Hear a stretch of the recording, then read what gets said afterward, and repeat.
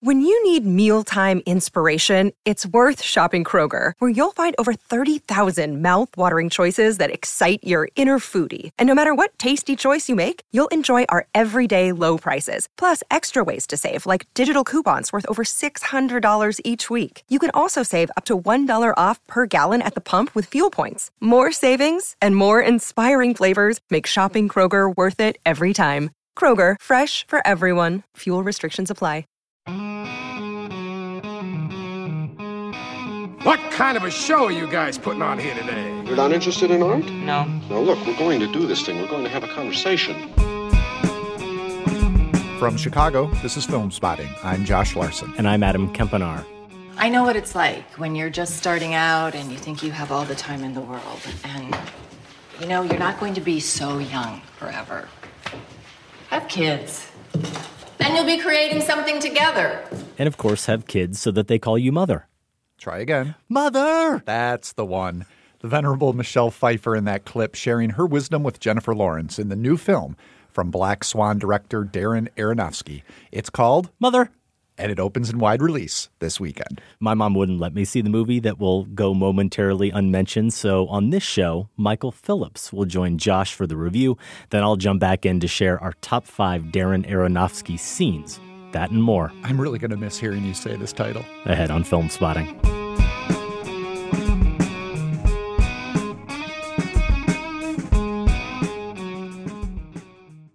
We were planning to see the new Aronofsky film together, but my plans changed and I couldn't make the screening. Luckily, the great Michael Phillips was right there, ready to pinch hit, eager to talk about the movie. Swooped right in, as he did for the last Aronofsky film that, I don't know, should I suspect something here, Adam? You weren't around for Noah either. That is bizarre. Now you love it. I do now love you're Noah. The world's biggest Noah fan. I might be. Only second to our producer, Sam Van Halgren, who gave it on Letterboxd 5 stars. Well, he's a crazy person. We know that. He is. But speaking of you and Michael and Aronofsky, back in March 2014, that's when you did your review of Noah, and you shared your top 5 movie boats. Of course we did. This great tradition of you and Michael. I should never leave you guys alone for top 5s. That's why I'm doing the top 5 this week, because we got boats, we got manimals. Oh, I mean, classic. You got some other items on that top 5 bucket list I should know about? I share all my good top 5 ideas for when it's me and Michael. Well, if you want to hear that just fabulous top 5 and their Noah review, you can find it on episode 483. It's in the Film Spotting archives at filmspotting.net. If, you want to make sure they remembered to include Goldie Hawn's yacht in Overboard, one of my favorite 80s movies. Spoiler, Adam. You're not going to reveal it here? No. Okay, well, I'll be back for this week's top 5 Darren Aronofsky scenes in a little bit, and we will also have the latest entry in the Film Spotting 5, a rapid-fire Q&A with Koga Nada, who is the director of the new film Columbus. Very good film, just opened here in Chicago and select cities last weekend, still playing here in Chicago this weekend. We certainly encourage you to see it. It is, in fact, the latest Golden Brick nominee. I think has a really good shot of being a finalist at the end of the year. And I had a pretty lengthy conversation with Koga Nada that we're going to save for next week's show. But we are going to get to the Film Spotting 5, hear about the latest movie he saw, his favorite books about the movie-making process. All good stuff, I promise. But first, it's time to have a talk about Mother. Please, come in. Hello. Hello. He's a stranger. We're just gonna let him sleep in our house. Hello. Hello. Did you know he had a wife?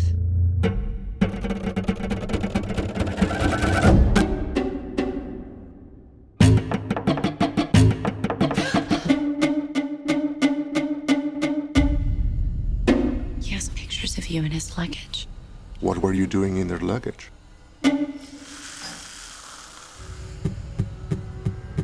What do they want? God help you.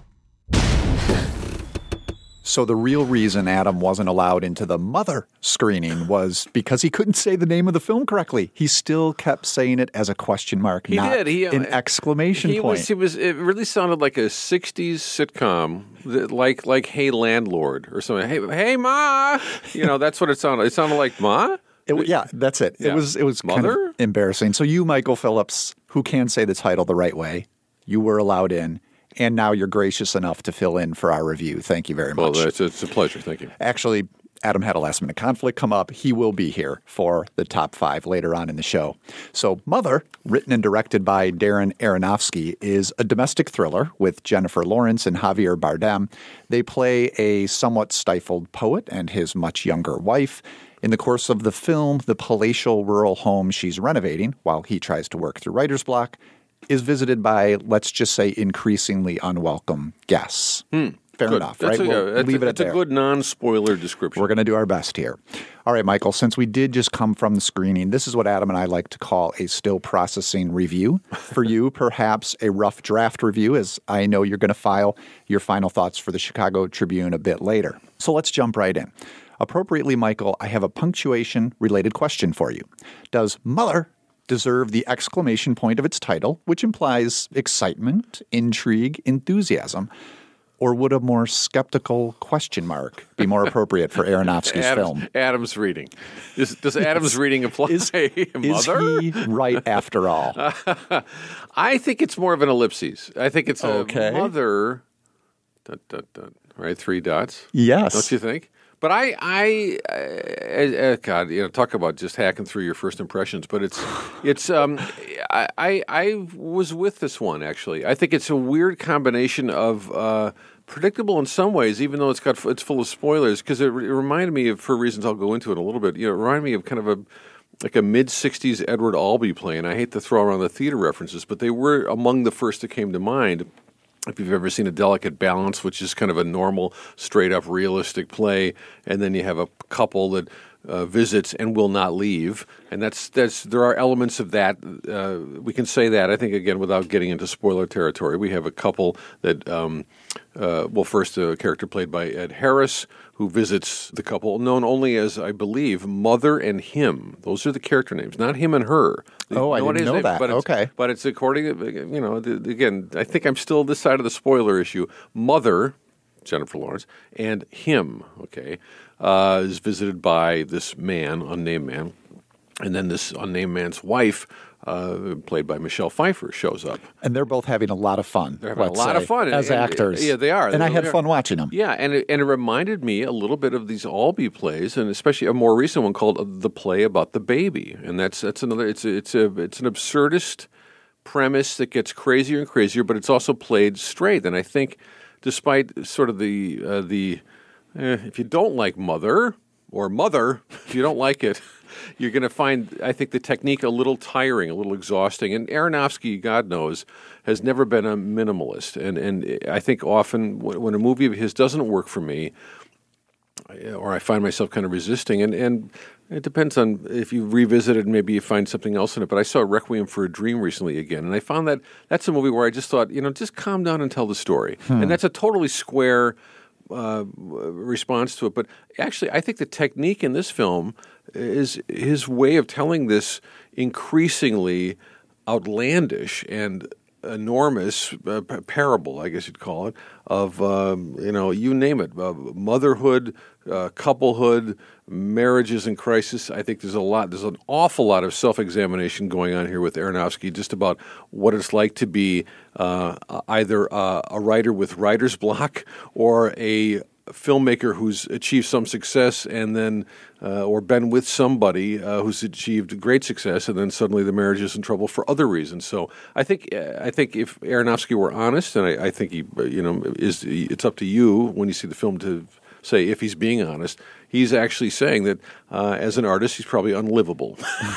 Yeah, it's deeply personal is the feeling you get from watching this film, right. I think. And so how much you're going to like it may be, for me at least, it's, well, how can I relate to it in a way, while still appreciating what he's trying to say, perhaps from his own personal experience, and teasing out those clues. Although you're right as well. We're going to be dancing around a lot, but I think this thing becomes almost thuddingly literal at the end. And I liked it overall. I was on board with Mother more than perhaps Black Swan, which I think is something in terms of the hysteria it creates and the tenor it eventually reaches, the pitch it reaches. That works better for me here. And I'd have to revisit Black Swan to see if that was my problem before. But I do think I followed along. The intensity here, for one thing, is so tied to Jennifer Lawrence for much of the film, the majority of the film, really. The camera is extreme close-ups of her face here. When she moves, it's always following. It's almost as if it's resting on her shoulder. And we're very much getting this woman's perspective of what begins as her concern over her husband's writer's block and how she can help with that, and maybe how these guests are not helping, even though he's more welcoming of them than she is. Right. We should jump back and we can talk about some specific literal things that happen very early on and would actually help people, ground people, and kind of get the film at least in some focus at the beginning. We see a house in this charred, ruined state. We see a woman, possibly Jennifer Lawrence, possibly somebody else at the beginning, in sort of a Joan of Arc burned state. We see Javier Bardem pick up what looks like an enormous diamond and out of the ashes of the ruins of the house, right, and place the diamond in this sort of hallowed little stand, and suddenly the house magically kind of becomes made over and kind of beautiful. It's this gorgeous farmhouse filmed up somewhere in Canada. And then this is the house that the Jennifer Lawrence character has been painstakingly restoring. So we know that him, is recovering from the loss of the house and whatever else he lost in the house. We don't know. We fill in the blanks. Prior relationship, aside from all his material belongings, what? Maybe his inspiration as a writer is gone. We can kind of fill that in later, but what we know is what I've just described, and we know that Lawrence is sort of in this tentative caretaker role about her husband's writing career. Oh, how are you doing? Do you still have writer's block? And it's a somewhat subservient role. Yeah, that's a good word. She's dealing with a pill, basically. You know what I mean? The guy is a whiny poet who is struggling to find his inspiration, his muse, and get back on track. And that's the opening few minutes of Mother. And that could also be something we don't know at this point from his imagination. The movie also deals with unreliable narrators, I think, which is something Aronofsky has done before, perhaps, most obviously in his first film, Pi, where we're not sure exactly what that main character, this troubled mathematician, is actually seeing or experiencing and what's in his head. And same with Black Swan. Which remains his most widely seen film. Yeah, absolutely. It's there too.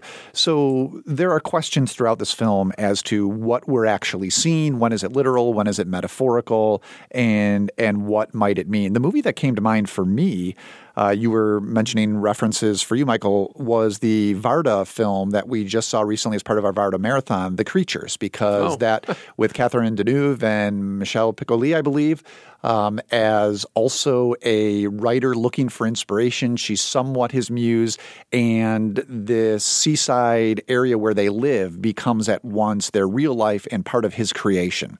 And I think we're seeing something of the same thing happening here in Aronofsky's film. Yeah, and I think the unavoidable comparison, too, that you saw early, and it was picked up on the poster design, was Rosemary's Baby. Now, we can say that, and we can say, again, without spoiling it, that people can relax a little bit about there being a specific narrative parallel to Rosemary. We're not talking about a coven of devil worshipers. Yeah, nor is this any sort of remake or anything like that. I think there are connections you can be teased out. Yes. And these are sort of the things that, as I sit with it more, I want to find out what are those sub-level metaphors that are at play here. Right. Because as I mentioned, the surface one, which we've already somewhat laid out there, does become pretty literal by the end.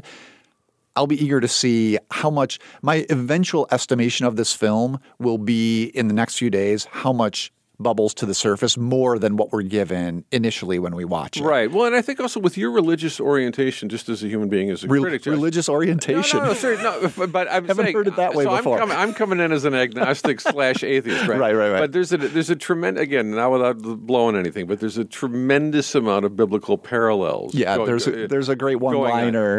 and including characters who eventually show up and, have a few scenes. Anyway, that is so kind of brazenly obvious. I thought, what? Is he really going there? But then he kind of deals with that for a while, and then it's really a bit of a dodge, and he's back to other things. But I think those dodges might be what eventually make it really interesting, again, after we sit for a while and see, how much is there in that dodge to explore?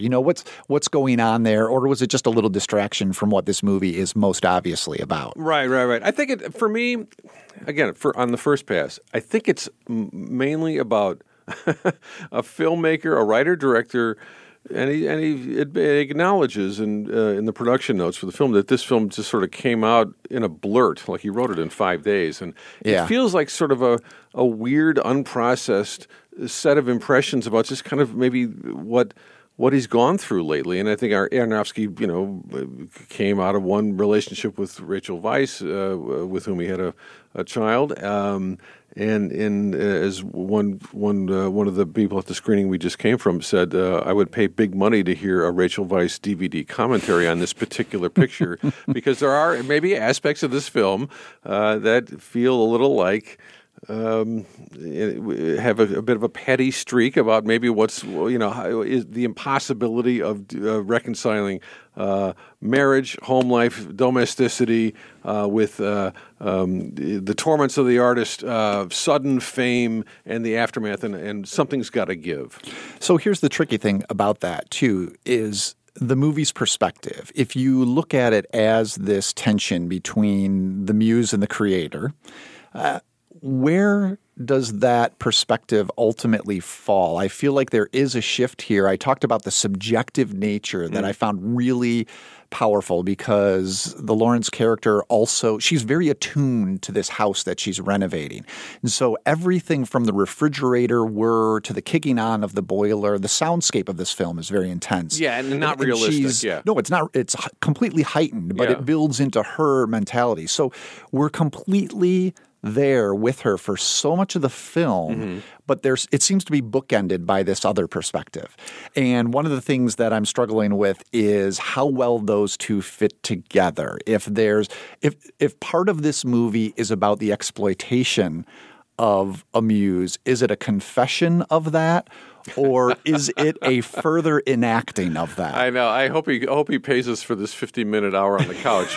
Right. And then at the same time, you have Aronofsky and Jennifer Lawrence basically going public as a romantic couple at the Venice Film Festival last week. News to me, man. You're just like OK Magazine here I across checked from up on me. the Venice Festival, and so there they are out and about, and there you have a relationship that's basically the same age difference as the one in the film, which comes under. Yep. So who knows? I think for me, it's a very stimulatingly mixed up film. And I think he is enough of a filmmaker and he's working in a style that I think is activating enough that I did find myself, even when I was sort of fighting the specific ideas or maybe some of the metaphors in it, I was kind of rolling with it as a filmmaker. And that's not always the case with me with Aronofsky. I think this, what you talked about, this decision to kind of keep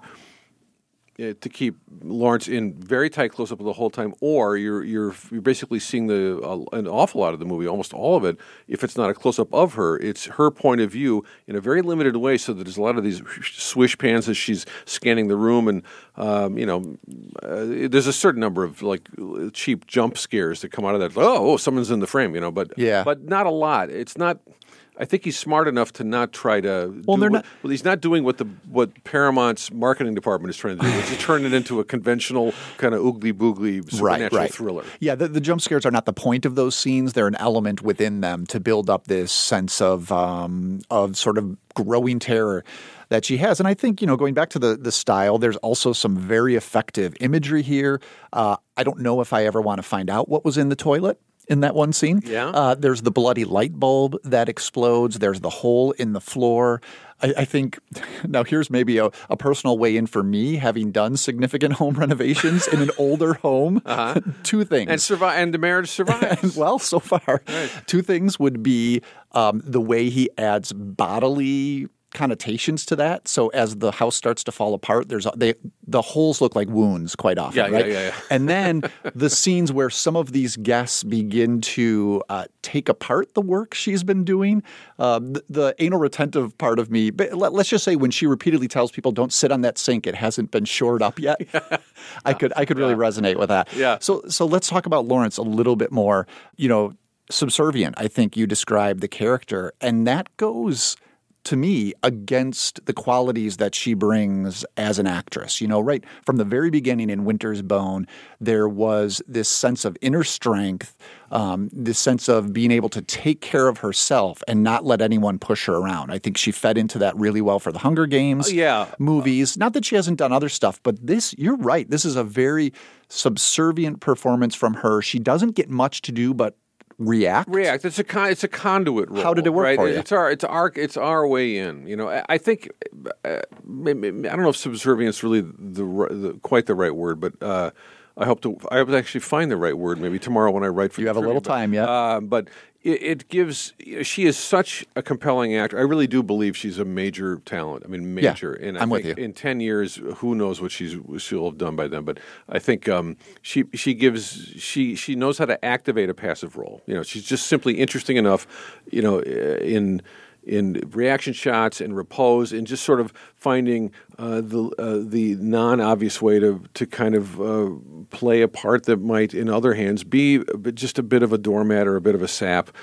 She just, it's a generality, but some actresses can convey a tremendous amount of lively intelligence without really doing much, and she can do that. But I think one of the reasons the movie, for all the craziness that I think it doesn't work in it, but it did work for me overall, is that she just simply is somebody you follow into this, like, what is happening now? That's a lot of what she has to play. Mm-hmm. It's just simply non-verbally often. What's going on now?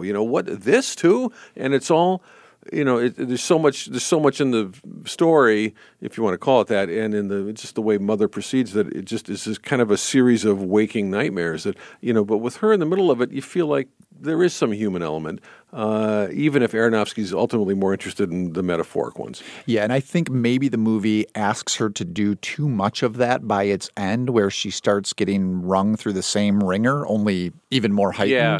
But you're right, nonverbal is the way I would describe what's special about her as an actor, is that she can do that sort of communication without a lot of dialogue. Here she doesn't get hardly any dialogue at all. There is that one scene between her and Michelle Pfeiffer, whose character is trying to pry all these personal details out of the Jennifer Lawrence character, who's not giving up much. And suddenly Pfeiffer asks her a question, gets no verbal response, but looks at her face and surmises the answer. And what's wonderful about that scene is that we've seen Lawrence's face and we've surmised the answer too. Right. And that shows you what kind of an actor she is, that she can get that across for us. It's just a nice moment of recognition, Pfeiffer's recognition of how great that performance is she's across from. I have to say, that's the material, those scenes where it's really just like 2 or 3 or 4 of those characters, the main ones played by Bardem, Lawrence, Pfeiffer, and Ed Harris, where it does feel like it's kind of like Edward Albee just sort of like had this weird car crash with a haunted house movie or something. Yeah, great use of Bardem too, I think, who has this, he's played multiple sides where he's this romantic and yet he can be overbearing and also a formidable physical presence. Right. I think they really play up not only the age difference, but the pure size difference between him and Lawrence, and the way he switches from threatening to lovingly enveloping in a single line and in a single moment. I think that's perfect for what this movie needs for that part. And you get the sense, and again, it's laid out fairly clearly early on that the marriage is somewhat cool and sexually is sort of nowhere while this guy wrestles with writer's block and the torments of being a poet that is not producing. And you just have to think that Aronofsky's having a little fun with his own kind of preoccupations as a writer-director. He's a very, he's almost a comically intense writer, and he knows how to make that those preoccupations and that sort of intensity when he's really working come alive on screen. And I it's not a film I would see easily a second time, like right away. But I think that's almost true of everything Aronofsky's done. I've seen Black Swan and Requiem for a Dream and a couple others, not The Fountain so much, which you love. I love The Fountain. Yeah, I'm still fighting with that one. I like Coming Around Again, but just not too quickly. And I'm not sure. Mother's not for me, not quite as effective as Black Swan, which played sort of cleaner, easier games about what's fantasy and what's reality. This one's much more, aggressive and kind of out there and in there and all over the place. But it's a lot of fun. I got to say, just as cinema, I went for it. Yeah, I agree. It doesn't really settle itself in a specific reality at all, even at the very beginning. And for me, that worked. So, whatever Mother eventually ends up meaning to you or to me, I think you're right. It will probably always mean the most to Aronofsky. He's the most pleased with it, probably the most happy that he got it made and got it out of his system. So Mother opens in wide release this weekend. Wide release for this thing. That'll be interesting to see how that goes. The cinema scores are going to be down in like the W's for what just happened. Could be. If you end up being one of those folks who see it, let us know if you agree or disagree with mine and Michael's takes. Send your thoughts to feedback@filmspotting.net. Thank you, Michael. Appreciate you filling in here. Last minute, what a guy. Now, listeners who want to find your finely refined thoughts on Mother, where should they go? Why do you have to default to Adam's reading of that? It's just I have. Was that a question? It's the ellipsis. It's more like Mother. A little more anger. There you go. There you go. Yeah. ChicagoTribune.com/movies, and that's where you're going to find the review of Mother in the Tribune. Thanks much. Thank you. We'll be back with our top 5 Darren Aronofsky scenes and Adam Kempenaar. Stay with us. I was guided by voices to the backyard where I hear someone is talking about someone we used to know. I think that I know it's gotta be done. I'll take a minute alone, decide what to do.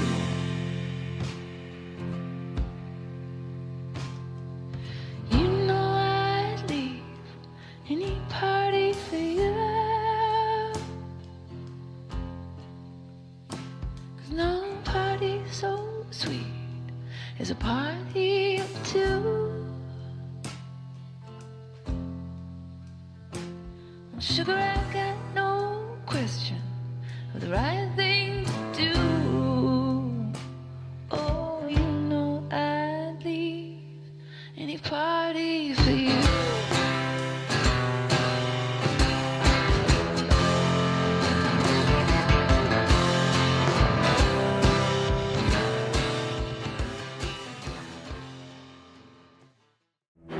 Eggsy, I saw in you what someone once saw in me.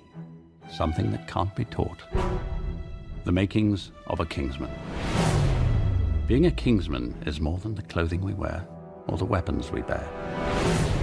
It's about being willing to sacrifice for the greater good. I hope you're ready for what comes next.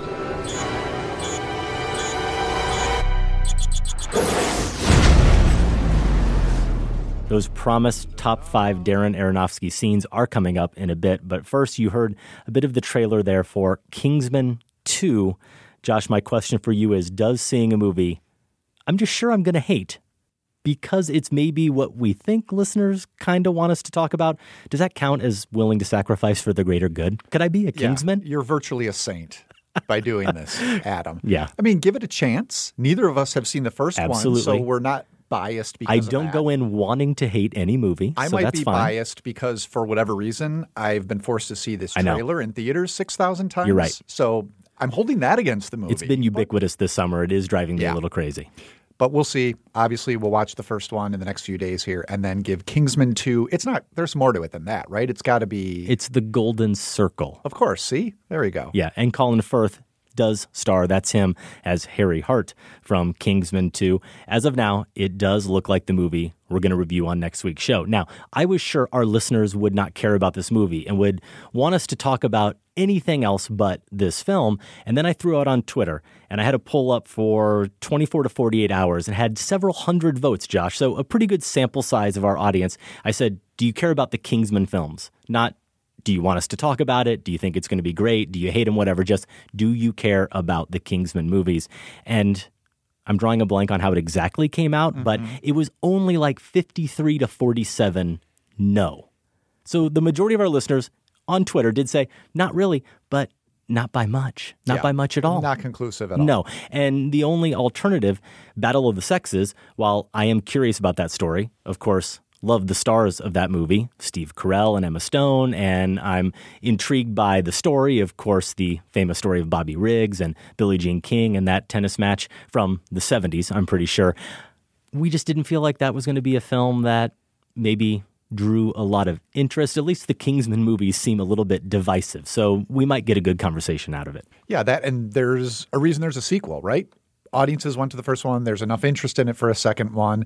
I want to catch up with them, even though Matthew Vaughn, the director, I'm hit or miss. Spotty to yes, negative exactly. on. I would say maybe Stardust is the film of his that worked the best for me. So we'll see what we get with Kingsman to the what circle? Golden Circle. The Golden Circle. We agree on something as it relates to Matthew Vaughn and probably preferring Stardust to all of his movies. The cast of the new one does include Channing Tatum, Jeff Bridges, Julianne Moore, Taron Egerton. So pretty good cast, and we will see what's in store for us as we will have to catch up with the first Kingsman movie. No Sacred Cow review. We're just going to talk about it briefly. Yeah, that seems appropriate. Okay. We are often promoting movie passes here on the show for our Chicago-based listeners. Anybody in the area who likes to come out, see movies for free, see them before they open in most cases. And last week, I don't think we talked about any. Maybe Stronger was the one movie we had passes for. And then in the days between that show being recorded and this one being recorded, we added Victoria and Abdul starring Judi Dench, The Florida Project, one of our most anticipated movies of the fall, directed by Sean Baker, and the aforementioned Battle of the Sexes. And at this point, as we sit here, they're all gone. If you go to filmspotting.net/events, the screenings have come and gone. So they go quickly. They can stay up for 4 or 5 days and then come down. We just encourage you to regularly check filmspotting.net/events if you are curious to seek out those free movie passes. We usually don't talk about Massacre Theater, Josh, on weeks where we're not performing Massacre Theater. Best forgotten. It is, but we're like athletes. We just move on to the next game. That's exactly right. But last week seems to have been another doozy. I think that's the technical word for it. Yeah. It was one of also a musical term, I think, appropriately. Yes. It was one of our rare musical massacres here on the show. Notable for having a lack of accompaniment. In the past, we have, as you said, we've had some music at live shows. I've brought out the guitar here in the studio before. That's true. This is a cappella. Let me give you another musical term. That's what we were doing. And it was a cappella. And you bemoan the fact that we didn't have it. You think your performance would have been oh so much better. Yes. Let's get a little taste of said performance. Well, you got caught with a flat. Well, how about that? Well, babies, don't you panic. So listener Andy Colopy in Astoria, New York, was appropriately horrified by that massacre, as were many others. But unlike everyone else, Andy was proactive. He was in a position to do something about it. He's a pianist and music director in New York City and actually worked up, Josh, an accompaniment for our performance. He wrote, after a little rewriting, Adam skipped a bar and Josh dropped a beat. Really? That's all Josh did? It? I threw together a quick track so that you can hear what your vocal work sounds like with a little musical support. Enjoy. Let's enjoy that massacre again with Andy's handiwork. I'm glad we caught you at home. Could we use your phone? We're both in a bit of a hurry. We'll just say where we are, then go back to the car. We don't want to be any worry. Well, you got caught with a flat. Well, how about that? Well, babies, don't you panic.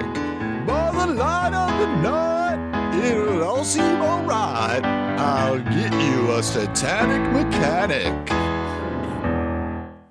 What do you think? Night and day. You were right. I think that's... You were right. I think that's what they do with Bieber. I mean, he probably sounds like me when they first get him in the studio. I'm sure. And then a little magic. Yeah. Andy maybe does it, and out comes the Bieber we know and love. Okay, so next week's massacre, Despacito. That's what you're going to lay down, not our listeners, Josh? Summer's over, Adam. We don't have to listen to that anymore. We say thank you to Andy, even if it meant our listeners having to suffer through that again. It was so much better with your accompaniment. If you're in New York and you need a pianist or a music director, Andy's on Twitter at Andy Colopy, Collopy. There is still time to enter that Massacre Theater, depending on when you're hearing this, of course, if you know the film. And you probably do, especially if you heard the music. Yeah. It really makes it even more obvious, I think. Slam dunk now. It should be, though, regrettably, still a movie I've never seen. I haven't had the pleasure. A blind cow review, perhaps. It should be a blind cow review. If you know it, email the movie's title along with your name and location to feedback@filmspotting.net. Your deadline is Monday, September 18th. So after the Labor Day weekend, I had a friend I bumped into. And he's not a big movie guy necessarily, but he is familiar with me, of course, being on the show. And he says, hey, over the weekend, I swear I was in another room and PBS was on or something, and I swear I heard your voice. It was in a documentary about a director. And I right away said Richard Linklater, not because I knew that I was in the documentary. In fact, I had no idea, but because I had seen on Twitter it being promoted. It was airing over Labor Day on PBS.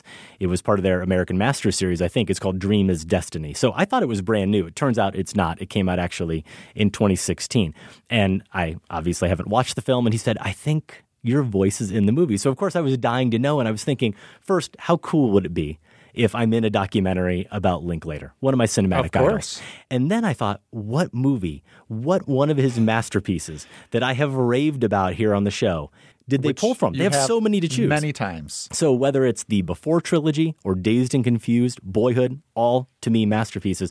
I couldn't wait to find out if I truly was in it, which nugget, which brilliant insight they culled from my commentary. Little piece of wisdom. Exactly, to put in this film. So I went to the PBS website, and we will link to it in the show notes. And about the 1 hour 5 mark, I do discover that I'm in the film. And not just me, but one Sam Van Hallgren, back when he was just the host of Film Spotting, not the producer. I think it might have even been before The Van. In fact, it absolutely was before The Van. And I was just horrified, Josh, to find that where they decided to use us was in a montage. They're setting up Boyhood and its success. And Kent Jones, the critic who's actually been here on the show and film author, delivers a soundbite where he says, this is just kind of at a time in his career where his films weren't resonating with critics or audiences. And then we hear this. And Entertainment Weekly finds it a swell fair ball remake. Doesn't really take enough chances. And it's almost like he's willing to be boring. I didn't care enough about what the characters were after. Far too simple and too detached to be art. And doesn't seem the most obvious fit for someone like Linklater. The direction is all over the place. There's some really messy scenes. What do you think? I say skip it. So that's me and mainly Sam destroying. Sure, look at you already. No, I'm just saying. Already trying to pass the blame. Hey. It's credit Richard, to Sam. It wasn't mostly Adam. It's credit to Sam that they thought he had a more effective bit of commentary. They played more of it than me. Point being, though, they went back to The Bad News Bears, a review from 2006, probably his worst film. He'd even tell you that. We were in the montage of how he's not connecting with critics or audiences. That's the part where I got to be linked forever with one of my favorite directors. So you sent me this and didn't give me any context? Nope, just said go hear it. And I will admit my heart broke a little for you when I heard that's what happened. I appreciate it. If you do want to seek out Dream is Destiny, and I encourage you to do so, as I said, it's playing now at PBS's website, and we will link to it in the notes for this show over at filmspotting.net. We do have another plug. You have mentioned this a few times on the show, but now it's approaching. You're going to be in North Carolina for a film fest. Making an appearance. Foot Candle Film Festival, which we've mentioned in previous years. They invited me to come part of the promotion I'm trying to do for the book, Movies Are Prayers. I'm going to be giving a little bit of a talk at their closing night ceremony. So that's on September 24. The festival itself, if you live in the area, is September 22 to 24 in Hickory, North Carolina. So definitely check that out. And if you're able to be around on the closing day, I'll be there too. Look for me. Say hi. Before that, well, I have to ask first. What's the Pizza Ranch situation in North Carolina? You tell me. You've already been to the website, I'm sure. Don't you have like a savings card? I'll look Pizza it up. Ranch savings I'll look card? it up while you plug some other speaking event. Please do, because that's I don't know how you have time for the show. Really want to do is go to a Pizza Ranch in North Carolina. I know you do. Maybe if I'm lucky, the ceremony is in a Pizza Ranch. No, I know it's not actually. Much nicer venue. Next week, I'm also going to be a little bit closer to home here in suburban Palos Heights, just outside Chicago, at my alma mater, Trinity Christian College. Go Trolls, Adam. Go Trolls. You're kidding me. No. Look You're it up. Kidding me. We just updated the Troll. Brand new look. I love it. It's way too perfect and appropriate. Troll Nation. Of course you were a troll. That's where I'm going to be next week, September 20. That's a Wednesday night. part of their Worldview series, and I will be showing scenes from Do the Right Thing. Okay. Where we're going to talk about the movie operating, again, drawn from the book, as a prayer of righteous anger, which maybe first comes to mind, but also look at how it surprisingly functions as a prayer of reconciliation too. So something of a talk, Q&A. We'll be looking at scenes, like I said. That's free, open to all, just outside of Chicago at Trinity Christian College. So we'll link to these events in the show notes too. Or if you follow me, Larson on Film, on social media, I've been putting stuff out there as well. So busy week next week. Yeah. I will still be doing the show. Okay. Don't worry. I'm not like you where I'm going to skip part of it. I'll be here for the whole thing. Here's what I want to know. When you were at Trinity, how much righteous anger did the students exhibit about being trolls? Because they should have had a lot. You should see how much publicity we get for having the mascot of a troll. Yeah, trolls are all about publicity, so that makes sense. Let's get to a note about our new Argentine Cinema Marathon. If you are a subscriber to Film Spotting via Apple Podcasts or some other feed, it's already there. We made it available earlier this week, our conversation about the fourth and the penultimate film in our new Argentine Cinema Marathon. It is Lucrecia Martel's The Headless Woman from 2008. You can visit our website, click on marathons to see which platforms Headless Woman is available from. Our partner for this marathon, Josh, remains Mubi. Mubi, of course, is the home for cult classic and independent films from around the world. Every day, Mubi's experts introduce you to a film they love, and you have a whole month to watch it. So there's always 30 extraordinary films for you to enjoy. Listeners of Film Spotting can try Mubi free for a month. Just go to Mubi.com/filmspotting. That's MUBI.com/filmspotting to redeem now. Yeah, and Josh, you were saying just last week or the week before that you needed to bone up on your John Carpenter. You needed to be exposed to more of his films and revisit some of the ones that you're completely wrong about. Well, Mubi has John Carpenter's... I don't think I put it that way. Well, check the audio if you must. They have a John Carpenter 80s special going on. The writer, actor, composer, producer, and director, he's pretty much done it all. And they're presenting a double bill of 80s classics from the cult genre master, named by IndieWire as the most underrated filmmaker of our time. That seems accurate in your case, Josh. They've got The Fog from 1980 that was made available September 9th, and Escape from New York. Oh, one of my favorites from the 80s, 1981. To be exact, that one just became available September 10th. One of the all-time great action movie performances, Snake Plissken, Kurt Russell. And that's one I have not seen. Really? Yep. Okay. Well, don't see it because it's one of those movies I just prefer to not know how you feel about it. There's a lot. Can we just do that? Can we just do that so we can continue the show in peace and harmony? No, I'm going to check it out, and I'll let you know. I'll text you immediately. Fine. They have another movie showing this week, Josh, Songs from the North from 2014. This is from South Korea-born American filmmaker Soon Mi Yoo, and it's set in the closed world of North Korea. Mubi says it captures the gulf between everyday people and official rhetoric. It also won Best First Feature at Locarno 2014. Of course, they do still have their new Argentine cinema series in conjunction with our marathon going on now over at Mubi.com. And this movie is no longer available. Again, you've got 30 days, so this one fell away, unfortunately, Josh. But we love when we hear from Film Spotting listeners who have sought out some of these films. They're playing along with the marathon. They heard us gush about the first movie in the marathon, only available on Mubi and really hard to get, really hard to see this film, Extraordinary Stories. And Mubi had it available. We kind of built the marathon around it. And we heard from Matt Hick on Twitter who said, thanks for the tip-off, Film Spotting. Extraordinary Stories is an extraordinary film, beautiful storytelling with real heart. We've seen several comments along those lines, both via email and social. So that's very rewarding for us. Thank you to everyone who is participating or even just watching one or two of the films in this marathon. Up next for us, the final film, 2014's Oscar-nominated Wild Tales from Damian Szifron. He is a different category of director maybe than the others we've featured in this marathon. To give you some idea of how different, turns out his next film, I knew this film was being made. I had no idea that someone from our Argentinian cinema marathon was directing the movie, The $6 Billion Man with Mark Wahlberg. Well, that sounds terrible. Yeah, it kind of does, doesn't it? But maybe we'll see something in Szifron and then we'll be excited. We'll feel differently after we watch Wild Tales, I'm sure. Go. It's hard to imagine. Safe to say, Lucrecia Martel or Mariano Ginas taking on a Hollywood reboot, but he's going for it. For lineup and viewing options, go to filmspotting.net/marathons. I saw death. And I saw new life. There's something more, Grandfather.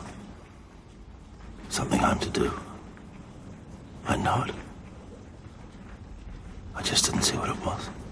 There he is, Noah, Russell Crowe, from Darren Aronofsky's 2014 Old Testament epic. A couple weeks back, we asked you to name your favorite of Aronofsky's 6 feature films. Josh, I can't do it anymore. It's off the table, so you got to jump in. Mother is his 7th film. So were we in the military all of a sudden? Mm-hmm. Okay. Mother was in the military. In chronological order, Pi, Requiem for a Dream, The Fountain, The Wrestler, Black Swan, or is it Noah? Josh, what do listeners say? Noah, Adam, sorry, last place. I'm bummed. 2%, but that means you have some friends. Pi, this is a surprise, only 7% of the vote. I thought there was more affection for that movie. The Fountain, this hurts me a little bit, only 11% of the vote. The Wrestler, 21%. Black Swan, 28%, but winning the poll, Requiem for a Dream with 31% of the vote, so very close. I finally called there. one. I You finally called Good. a poll question. Congratulations. I knew Requiem for a Dream would win, though it was very close. Amy in Germantown, there she is again, our beloved theater director. She says, I voted Requiem, although it is the one film on the list I am positive I will never watch again. There is a reason. Fair enough. As longtime listeners know, as listeners who have recently been going through the Film Spotting archive know, we did call it a one-timer, Sam and me, on a very early top 5, and it's true. I still have not revisited that film from the year 2000. We also heard from Chris Massa from Pittsburgh, Pennsylvania. I'm voting for Requiem partially because of how good it is, but also, and I know this will sound odd, because of the nostalgia factor. I first saw Requiem in college when I was just starting to take movies seriously, and I remember being blown away by everything about it. Yes, it was sad and bleak and brutal, but it was also full of powerful performances and the kind of filmmaking bravado I was just learning to recognize and appreciate. Here was a filmmaker who was trying to tell the story using every tool at his disposal, who was trying to wed narrative and technique in an innovative way, and I found the whole thing intoxicating. Yes, it's depressing, but in terms of gutsy, edge-of-your-seat, fearless filmmaking, I don't think anything else Aronofsky has made comes close. Can't really argue with anything there. Jim Polini in Bethpage, New York. Aronofsky's films are about dedication to a job, a lifestyle, addiction, or a calling. Black Swan allows the audience to experience the physical, emotional, and psychological trauma that Nina Sayers endures in her dedication to and pursuit of a role that may be beyond her reach. Aronofsky's camera doesn't shy away as he allows us to experience the body contortions, psychological breaks, and harsh birth of Nina into the Black Swan. Production design and audio design excel here as they truly enhance the visceral experience of the transformation. This is Aronofsky's high watermark for sure. Brady Larson went in a different direction. It feels almost counterintuitive for a director this given to flashy flourishes and showy editing, but I really have to go with a relatively spare The Wrestler. It's still got a lot of visually and orally commanding moments, walking into his humdrum job with yesteryear's crowd roaring in his ears, that magnificent ending, but it's also Aronofsky at his most restrained, stepping back just enough to let one of the best performances of the 21st century take the spotlight. The result is one of the most electrically charged, small, austere character studies of all time. I think that's fair. It's his most restrained film. Corey Kraft in Birmingham, Alabama. I voted for The Fountain. There it is, Josh, one of my favorite films and one of the few science fiction films of the 21st century that can fairly be called both a visionary epic and heartbreakingly intimate. It was my favorite film of 2006, and I'll just keep standing here waiting for everyone else to finally catch on. Thank you, Corey. Dan Buckler in Milwaukee wants us to remember that in only one of these does Russell Crowe throw a fireball. Thank you, Dan. Though I actually voted for Requiem. So there you go. Thank you, everyone who participated in that poll question and for your insightful comments. I can't wait for the comments to our current poll, Josh. We are looking ahead to American Made, which comes out at the end of this month. It's the true story of pilot Barry Seal, played in the movie by Tom Cruise, who went to work for the CIA in the 1980s and transported contraband for the CIA and the Medellin cartel. It's directed by Doug Liman, who, as we know, made Go and Swingers, and he directed Cruise in Edge of Tomorrow. Very good film. A very good movie. And if IMDb is correct, though, I couldn't 100% confirm with a quick Google search that both Cruise and Emily Blunt are on board. There is a sequel in the works. It's in pre-production, according to IMDb, and they are calling it properly Live, Die, Repeat, and Repeat. They're going back to the original. They're playing off the original title and what it definitely should have been called instead of Edge of Tomorrow. Lyman also made one of my favorites, The Bourne Identity. So we think between Cruise and Lyman and really just looking at the roster of what's coming out that weekend, American Made is the movie we are most invested in. And we want to know how you feel about Cruise. We've given you one or two Tom Cruise-related poll questions over the years, but we've never just really asked you to weigh in on how you feel about him as an actor. He's been headlining high-profile movies for 3.5 decades now, Josh, which, wow, I wish I hadn't said that out loud because it makes me feel really, really old. Kidding. We're going back to 83's Risky Business, and since there's hardly been a year when he hasn't been in one of the top-grossing movies of the year. Even something like The Mummy from this year made $80 million at the box office. So whether you think you like him or not as an actor, he's been consistent and consistently successful for such a long time that we can at least wonder if we really haven't given him the credit he deserves. Our question then this week, Josh. When did you stop taking Tom Cruise for granted? And we're going to offer time frames for this, specific ones. So 1987 or earlier. So, for example, Risky Business, Top Gun, Color of Money. You were already on board. Basically, yeah, pretty much from the start, you were on board. Or did you come around to him 1997 or earlier? So this was Born on the 4th of July era, A Few Good Men, and the first Mission Impossible movie, as well as Jerry Maguire. 2007 or earlier is another option. Magnolia, Eyes Wide Shut, Minority Report, and Michael Mann's Collateral, all around that time. Or has it happened just recently, 2017 or earlier? Tropic Thunder, Mission Impossible, Ghost Protocol, and Rogue Nation, or the aforementioned Edge of Tomorrow. And then one more option here for the people who just still can't get on board. Hasn't happened yet. So my first reaction when I saw these options, when Sam threw this out there, is how are we still taking Tom Cruise for granted? Look at the titles, and we left out Rain Man. We've left out a lot of other good movies, a couple stinkers in there, but we've left out a lot of good movies. Of all those titles, there are only two that I'm even mixed on, and I'm in the minority on Minority Report and Collateral. I need to see both again. I'm sure I would appreciate them more if I gave them another go. All those other films I have some degree of affection for, from good to really good to great, and I have dwelled on this question, Josh, for way too long. I'm not sure I have a concise answer to the question. I don't know where I'm going. We'll see if we can navigate the waters here of Tom Cruise. How did you come out? Well, it's tricky because, I was in my early teens around 1987, so maybe not really looking at films the way I did in the 90s and later. Yes. I'm going to say 1997. Okay. Though. And really it's all for me about Jerry Maguire. That's where this impression I had of Cruise from stuff like Top Gun and Risky Business started to open up to something a little bit bigger. And it was Jerry Maguire particularly that did that, even more so than A Few Good Men, which still seemed to be in the vein of the others. Now, Born on the 4th of July from that era, I'll admit I didn't see till later. So putting that into consideration now and how good he is there, I think 1997 is when I would have gotten on board. Well, it's tough because my first instinct was to say, honestly, that it hasn't happened yet. Not because I haven't enjoyed, as I said, so many of these movies and these performances, but as I think about it, I still wonder if I take him for granted somehow on screen. I don't give him the proper credit. So I thought that. I ruled it out. I went to 2007 or earlier because I realized that Magnolia and Eyes Wide Shut were both game changers for me. Those were films that I adored and felt like I was seeing a side of Cruise I had never seen before. Yes, he'd done other serious performances, but there's a very different Cruise on screen, not that heroic performer that he had been in most of these other films. So I almost went there, and then I tried for a second to convince myself that it's really 1987 or earlier because I was on board with Risky Business, saw these films at a young age, loved them. Top Gun, The Color of Money, actually didn't see until I was in college in the 90s, but loved it, so I considered going there. Here's where I came out. Boringly, I'm with you. And maybe it's a bad answer because we can attribute it more to where we were in terms of our age and in terms of appreciating cinema. In 1997, this was kind of right in the wheelhouse of us really becoming cinephiles or on the path to becoming cinephiles. But I did finally pinpoint 1997, and it was because of the movie Rain Man, which I've always thought is a fine movie. It was really a piece of writing about the movie. I've mentioned it on the show before, but maybe, who knows, it could have been 8 years ago. William Goldman in Premiere Magazine wrote his Who Should Win the Oscars the year Rain Man came out. I think it was 89. Oscars were 90. Right. Okay, so right after that 87 period, we're giving you early stages of that 1997 or earlier. And like everyone else in the world, I thought Dustin Hoffman's performance was the thing we should all be going crazy about because he was doing something that seemed really hard.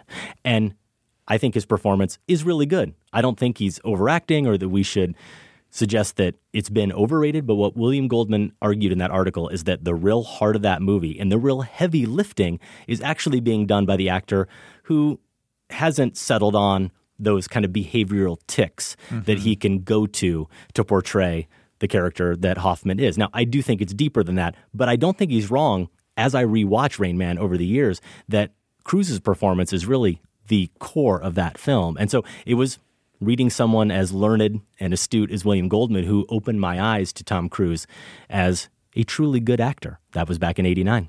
Yeah, that's absolutely true. And for Cruise, I guess that really was his character story, Rain Man. And so for him to be able to carry that load and pull it off as well as he did, certainly he deserved a lot of attention then, and maybe we're belated in giving it to him now. Maybe we are. We hope that you devote some time and energy to this question, not as much as I did or we just did. We can't wait to hear from you, though, and hear your comments. If you leave a comment after you vote at filmspotting.net, please do let us know where you're listening from.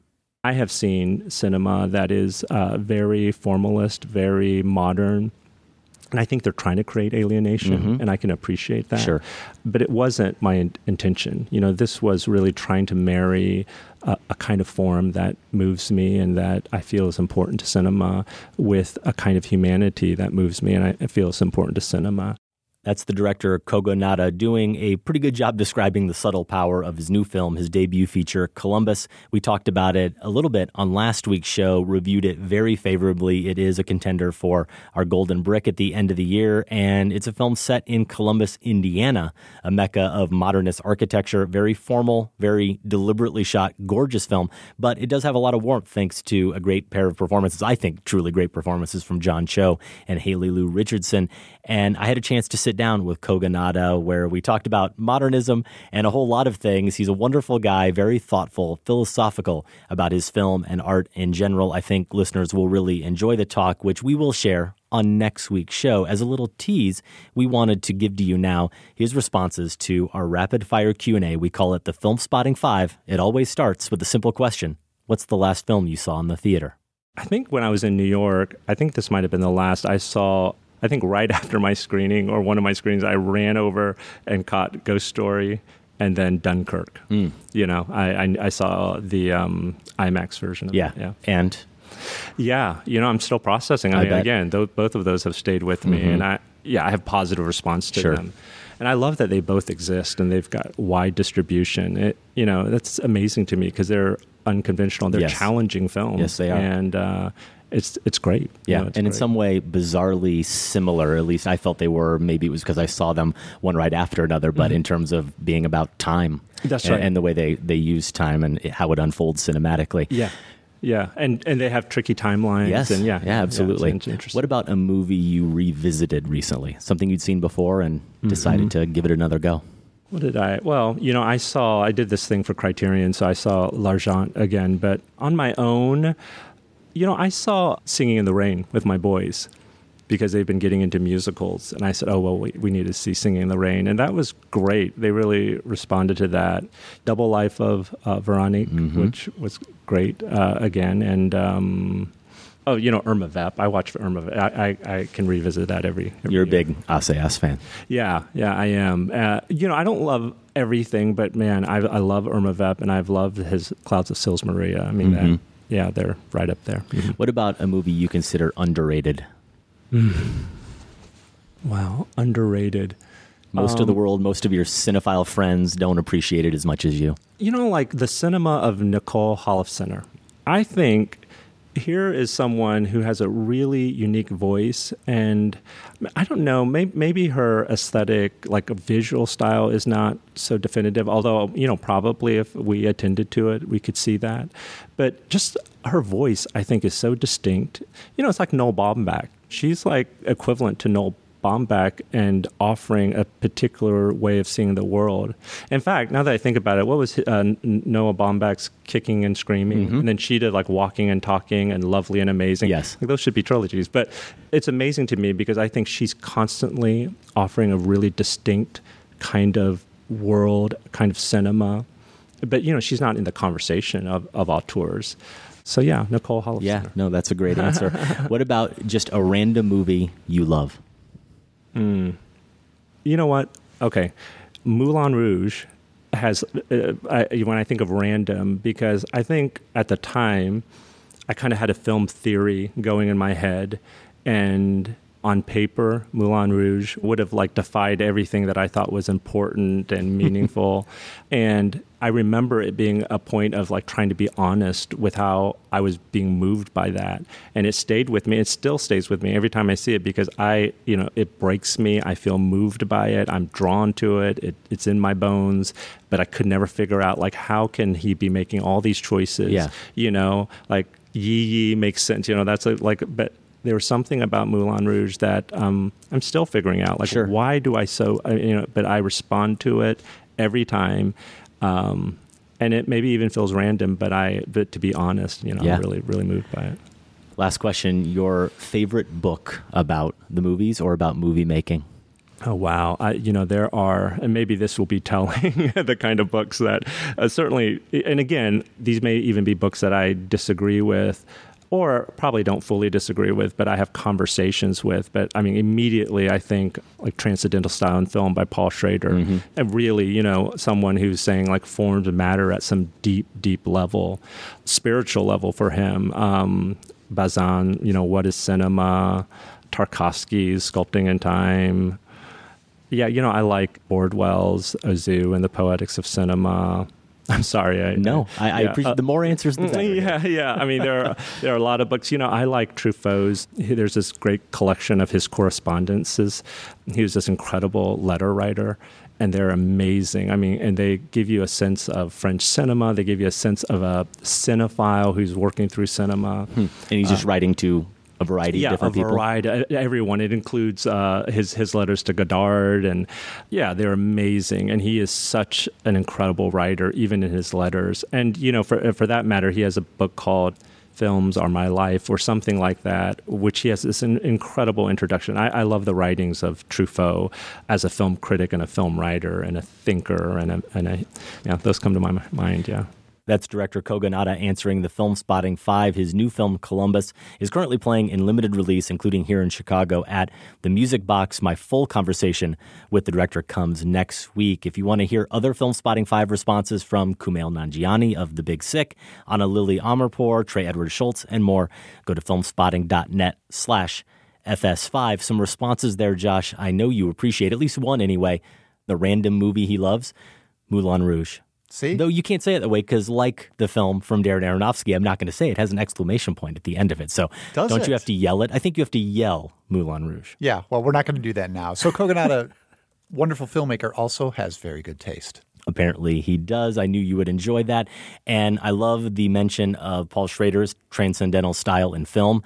The first book he mentioned in terms of favorite books on movies and movie making. That's a book I referenced certainly in one of my classes where we talked about Ozu, a beloved filmmaker of Kogonada's, and mentioning underrated The Cinema of Nicole Holofcener. I'm one of those people who has rated it pretty lowly. Up until recently, I loved Enough Said, starring Julia Louis-Dreyfus and James Gandolfini. So I'm coming around on Holofcener. Yeah, he's right there too. I've been on board with her stuff from the beginning. So we were happy to have that chat with him. And as I said, we'll share the full conversation on next week's show. If you want to go through the archives and check out any of our past interviews here on the show, filmspotting.net/interviews.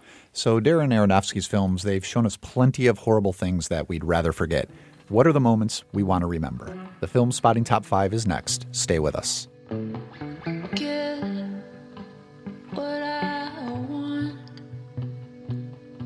Still, it's a mysterious thing that I want.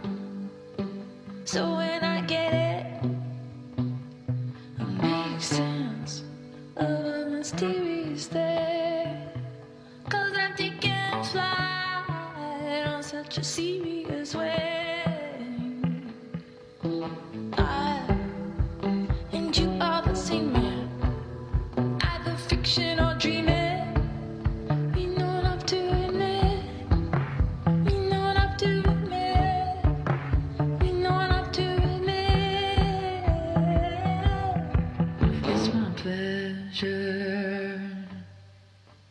and your pleasure is my pleasure, and your pleasure.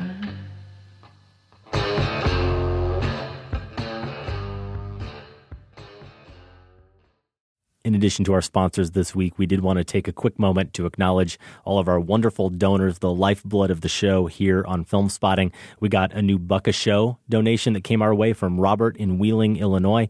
And you know, Josh, we've got monthly subscribers to the show. We also have listeners who aren't subscribers, but at least once a year, they check in with a donation. One of those guys is Scott in Western Kansas, who sent us a check in the mail along with a handwritten note. I really enjoyed the recent Agnes Varda marathon, a real blind spot for me. Your top 5 lists about movies about grief, religious experiences at the movies, and political resistance movies were all thought-provoking. Well done. Thank you, Scott. The best moment, though, had to be your cringeworthy, awkward reading of the We Vibe product in episode 622. That was a classic. No Massacre Theater performance compared to that. Congratulations to Josh for the publication of his book. Thanks for all your insights and great discussions, Scott from Western Kansas. What happened to We Vibe?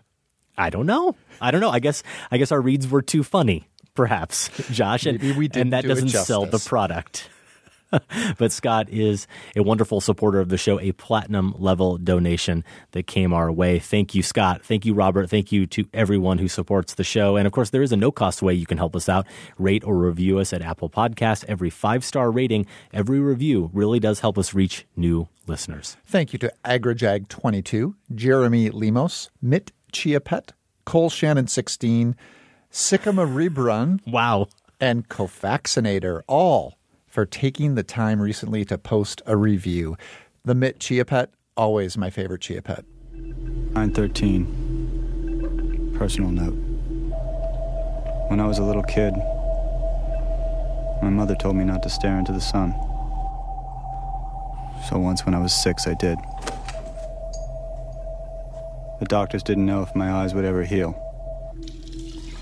I was terrified. Alone in that darkness. Slowly, daylight crept in through the bandages, and I could see. But something else had changed inside me. That day I had my first headache. It's Top 5 time. This week, the Top 5 Darren Aronofsky scenes. That clip from Pi, Darren Aronofsky's debut film. Some common themes there that we will see pop up again and again in his films, maybe in some of our choices here on our respective top 5 lists. Josh, psychological horror, explicit bodily harm. We've got the effective use of sound design.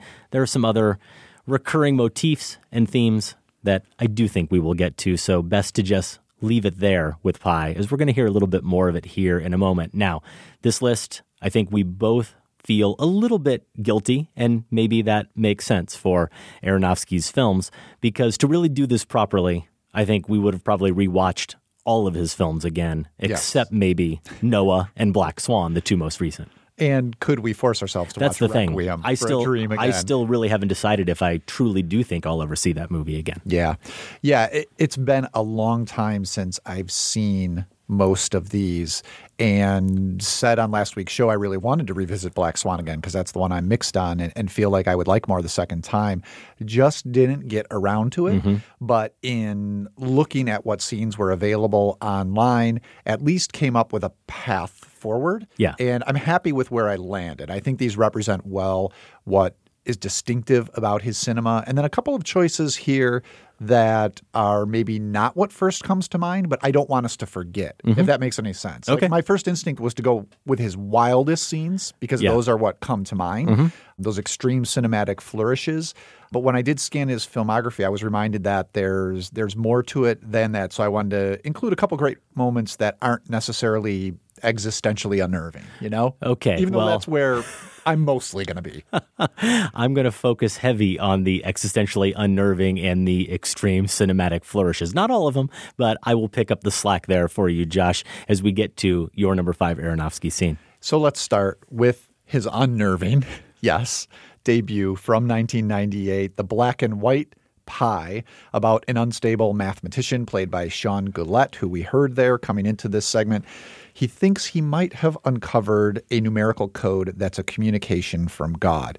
So Max, this mathematician, he suffers from delusions. And one of these takes place in the subway where he sees what looks like brain tissue on the steps. Things get very Eraserhead when he takes a pen and pokes at the brain. It elicits this bizarre chord on the soundtrack it's almost as if an electric piano had been thrown onto the train tracks and then run over by a subway train. This happens each time. Why does he keep doing it? He keeps poking at the brain. There's this weird background throbbing going on in that scene. And in fact, the sound design is something Alaric Hahn, listener, noted on my Larson on Film Facebook page when he suggested this scene for our list. I love the scenes in Pi on the subway platform, the sounds in that sequence, the unease. Love it. He's a master of unease. I think Alaric has a nice working definition there for Aronofsky, a master of unease. It sounds like your list is heavy on that, and I will have a few more like it as well. Okay, well, my number 5 is from Pi as well. But before I get there, a little bit of a setup to explain how I approached my list. Last week, I think it was on the show where Noah came up, or 2 weeks ago when we were sharing this poll question, I said that watching Noah finally, catching up with that film, crystallized something for me about Aronofsky's work. I did caution that it wouldn't be right to call it a revelation because I was sure it wasn't a terribly original thought. Many others have almost certainly pointed out this thread running through his work. Turns out, Josh, I'm one of those people. I went back and looked at my notes for our review of Black Swan here on the show, and I went into some detail about how this is a perfect film for Aronofsky. If you look at Pi, Requiem for a Dream, The Fountain, The Wrestler, they're all movies that deal in some way with madness and self-destruction.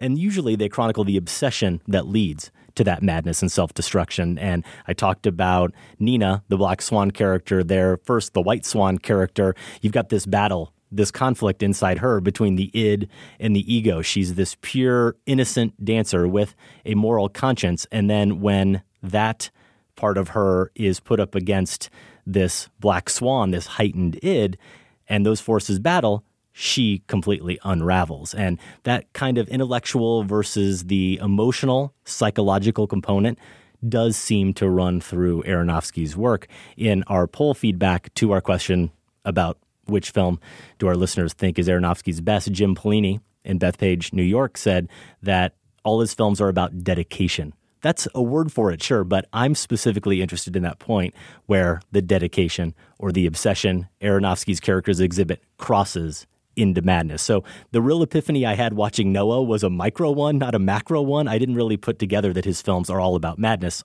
I knew that already.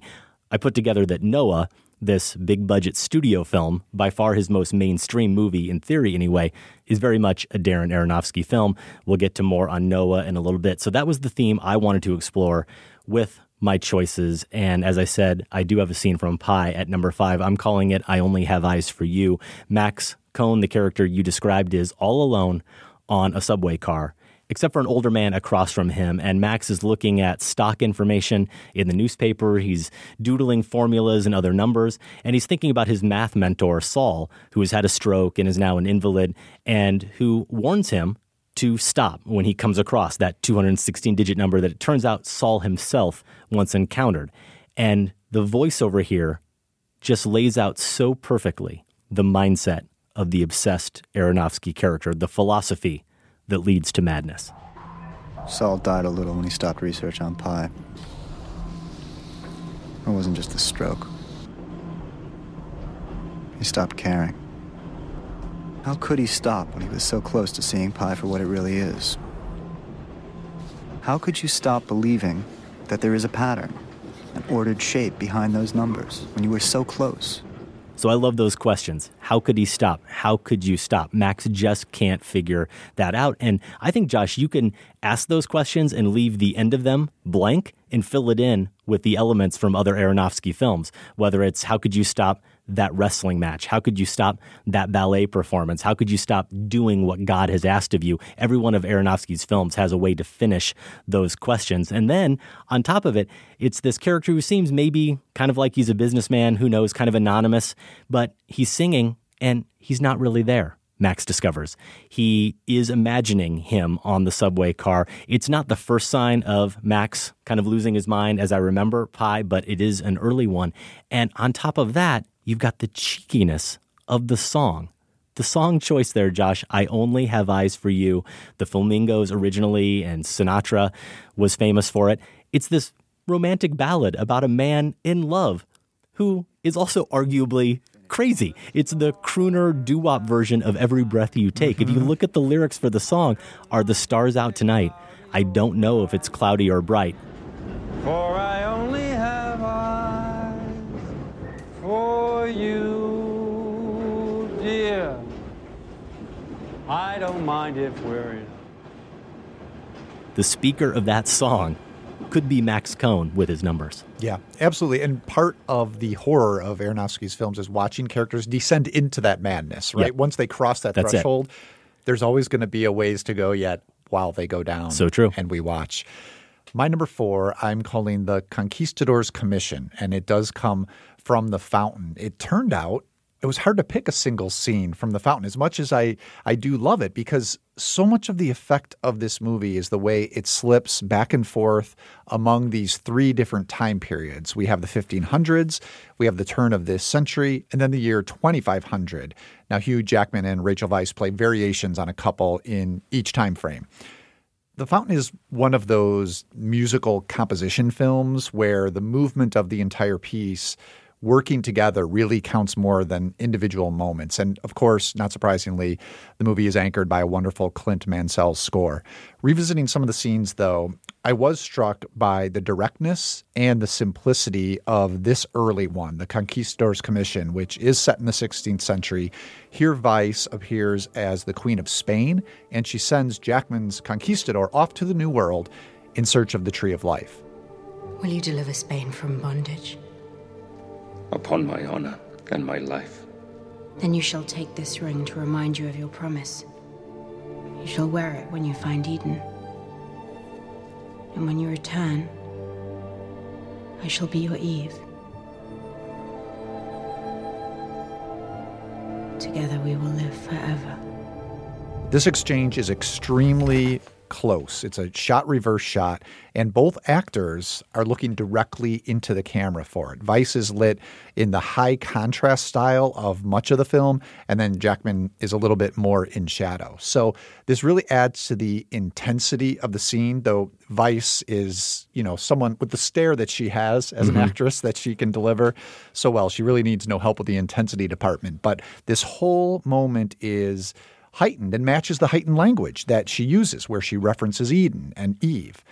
I think what happens here then is this quest gets elevated beyond this immediate temporal purpose, and the movie mixes in these romantic and spiritual allusions. And that's what The Fountain really is mostly interested in. So here's one of those simpler moments, but a really arresting one from The Fountain. A movie I really liked when we reviewed it here on the show, but maybe the movie I most needed to revisit to feel like I could wrap my head around it and come up with a scene for this list. I'm glad it made yours, as I knew it would. My number 4 is from Black Swan, and it's a scene that certainly is not one of those extreme cinematic flourishes. And that's why I actually really like it on this list, though it is certainly a visual moment. That's what's so arresting about it. It's the rehearsal hallucination that Natalie Portman's Nina Sayers has. She is all alone in the studio, and she is doing the swan dance in the mirror. She's pirouetting, arms up and down, and her image is being reflected back to her. We see both Nina in the foreground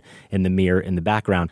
As she pirouettes, the doppelganger in the mirror stops turning just before Nina does. And Nina seems to notice something's wrong, but I love what Aronofsky does. He doesn't just have her stop immediately and they both kind of freeze in that moment where something is off. They actually, right after Nina stops and she catches that little flicker of movement from the doppelganger, they pick up again perfectly in sync for a moment, and then they stop. So you almost wonder for a second, how did they pull that off? It really does seem like it's Portman, and yet something's eerie about it. Something's creepy about it. It should be her reflection, and yet it obviously isn't because it's moving separately from her. And then we get a cut, and we see her back up against the mirror, and she's starting to get scared. Maybe she hears something, and she starts to turn as if she might be aware of what's behind her, and she never gets fully around. But we see just before the lights go out that doppelganger does look directly at her. So moving completely on its own, we see this other version of Nina. So there's no real reliance on sound in this sequence. There's nothing in terms of the editing that's really crazy or heightens the tension. It's just the fact that the camera showcases slight differentiation in movement that makes it so creepy. And I think, Josh, too, that the other effect of the scene is one where we, as viewers, recognize the first time when Nina notices the swan move differently from her, that's her state of mind. It's saying something about her psychological state in that moment. And then when we see the dancer in the mirror do something different than Nina, and Nina doesn't see it, then it's back on us as viewers. And you're wondering, okay, wait, are we losing our minds too? So it's, again, a very subtle kind of visual flourish, but one of those moments I've always remembered from Black Swan. Yeah, that's a great moment there. Let's stick with the Black Swan because I have a scene from it for my number 3. It's the transformation scene, the big scene. I couldn't entirely go off the deep end with Black Swan when it first came out, but this I certainly remember and was pretty much in awe of when I saw it the first time. It's when Nina, here she's finally embraced her dark side and unleashes herself on stage as the Black Swan of Tchaikovsky's Swan Lake. The moment begins with her confident rush towards the camera, and we notice that her eyes are red and her pupils are hugely dilated.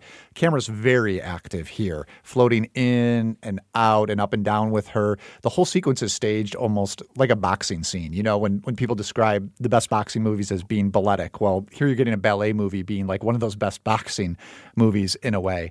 And there's this, you mentioned the subdued sound in the scene you picked. Here there's this really insidious touch of Nina lifting her arms up and down like the swan, and we hear the whooshing. You hear that in the hallucination scene I described too. Oh, That's you do really get that it. touch. You do hear that little touch. It is more subtle, but you hear it, and you hear her feet, the toes tapping on the ground, but that's it. Yeah. Otherwise. Here I just love how it's this flapping wing that we get on the soundtrack.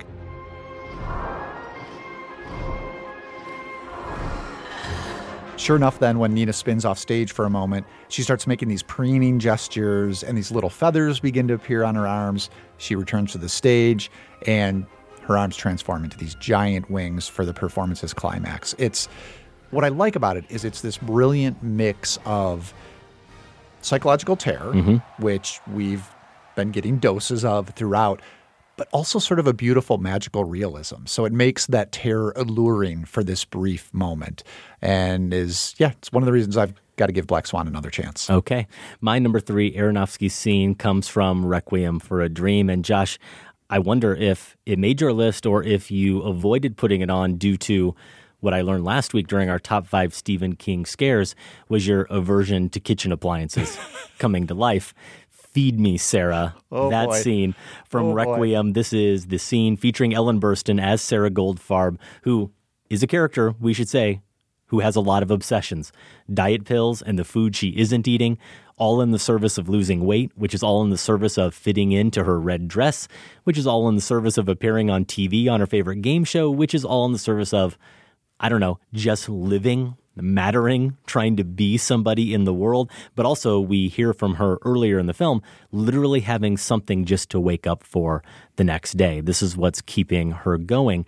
And as she's watching this game show, her fantasy world and her reality converge in terrifying fashion. The host and the crowd on TV start turning their attention to her, and they're laughing at her, mocking her. Then the apartment walls open up, and people come in with props, cameras, makeup. Her living room is now the set of the show.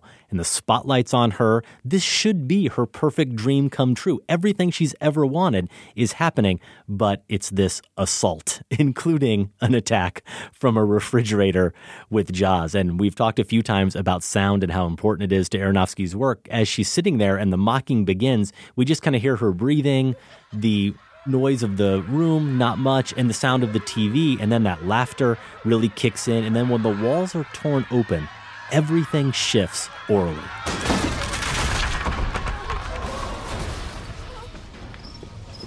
The TV sound, it cuts out.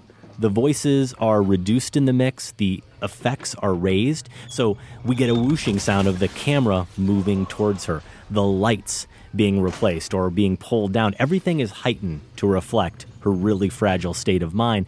And that battle that's going on inside Sarah, there's this sexual romantic component where she has an attraction to the TV host, and that's being mocked on display in this nightmare. Her body's being deprived of food. There are needs physically that are not being met that hasten this mental breakdown. And then we talked about it with the Black Swan, the doppelganger element. There's a redhead in a red dress, all made up.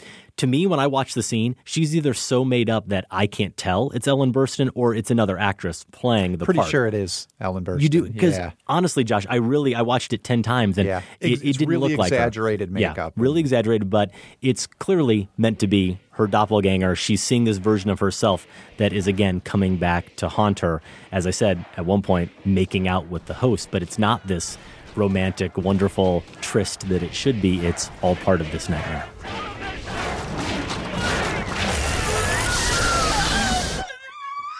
We'll get to some more about the fridge attack in a bit. First, though, my number 2, the deli counter entertainer, I'm calling it. This is from The Wrestler, another one of my quieter picks. You could call it maybe even delightful. Perhaps it's even cheery, this little scene. I think Aronofsky is such a strong visual filmmaker that we forget how good he is with actors, even though the Oscars don't, many nominations for his actors. Here in The Wrestler, we have Mickey Rourke's comeback performance as a former pro wrestler desperately seeking a comeback. And maybe it's the best example of his work with actors. Randy the Ram Robinson, he has this dismal day job working the deli counter at a grocery store. And though he's mostly miserable, there's this one afternoon, this one scene that he decides to have fun with his customers. So he teases them, he's cajoling them, and he turns the serving of lunch meat into a performance and these waiting shoppers into his audience. 47. Let me get an 8-piece chicken. What kind of chicken you want? I want an 8-piece. It's 2 breasts. I need 2 big breasts. 2 big breasts coming up. That's what I want, 2 big breasts. Big breasts, something with a brain. And 2 wings? Yeah, stay away from them thighs. A lot of chicken flying out the door. There you go, honey. Have a good day. Have a good day. Who's next? Me. What you having? Good looking? Half pound egg salad. Half a pound egg salad coming up. Here we go. Fresh? Fresh? Yeah. Fresh as monkey's breath, brother. Oh, yeah. This is the good stuff. Coming up. Down and out. Come on. It's the 4th quarter. Come on, come on, come on. There's 12 seconds left. Go. Down and out. Here. Both hands. Hey, touchdown! God damn, how about them Cowboys? What you having, spring chicken? This isn't just a throwaway scene, though. I think it's crucial to the building up of this character, to really emphasizing that the guy is alive when he's entertaining. And this is what he's getting to do here. And the wonderful thing about The Wrestler is it reminded us the same thing about Rourke. So really one of my favorite Aronofsky films, even though it's not maybe one that would be considered a hallmark of his style. Yeah, maybe not. And I can say going into this list, it was the one that I felt least inclined to revisit. I just wasn't dying to see it again. Maybe didn't think it would hold any mysteries for me. But after watching several scenes from it, I think I probably have not given it enough credit. And I'm going with a scene from The Wrestler for my number 2 as well. I did initially think, even though there are a lot of connections to a lot of the themes we've talked about, I thought maybe The Wrestler was a bit of an outlier from a madness standpoint, because there's a whole lot wrong with Randy the Ram Robinson from a personal standpoint, without a doubt.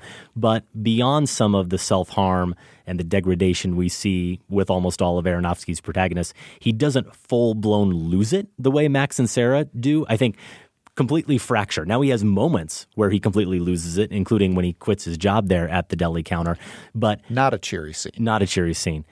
One scene that I considered, and I was hoping you weren't going to go here, but the hardcore match. That is a scene where he takes it too far. You have to be a little mad to put yourself through that kind of punishment. And it's that body versus the mind again, where I think Randy as a character thinks if he can mentally accept the pain, well, then his body should be able to follow and accept it as well. But it doesn't. It can only take so much. And after that match, he has a heart attack, but he does survive it. I couldn't go with that scene, though, because I find it so excruciating to watch. I mean, it's one of those scenes that's right up there with the end of Requiem for a Dream for me in terms of watching a character put himself through such physical pain. Yeah, it's more body horror. Yeah, it is. And I just want to close my eyes. So what I did go with, Josh, is the Ram Jam, the ending of The Wrestler, those final moments, that final wrestling match. And there is one shot within that sequence in particular. So if you haven't seen The Wrestler and want to see it and don't want it spoiled, now's your chance to stop listening. But there is this match. And Randy at the end has a moment where he's clearly experiencing another heart attack, and he could stop. The other wrestler gives him a chance to end with some dignity, to stop, to maybe save his life, but still win the match. He could just pin him. And in that moment, Randy decides, no, I'm doing my signature move. The crowd wants it. I'm going to the top buckle, and I'm jumping off.